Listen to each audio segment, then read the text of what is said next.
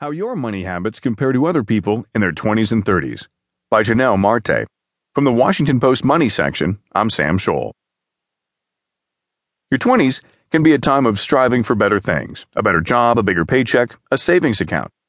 Even if you're making some progress, it can be difficult to know where you stand or how you compare to your peers. A study released Thursday by Navient, a student loan servicer, and Ipsos, a market research company, may offer some insight. The company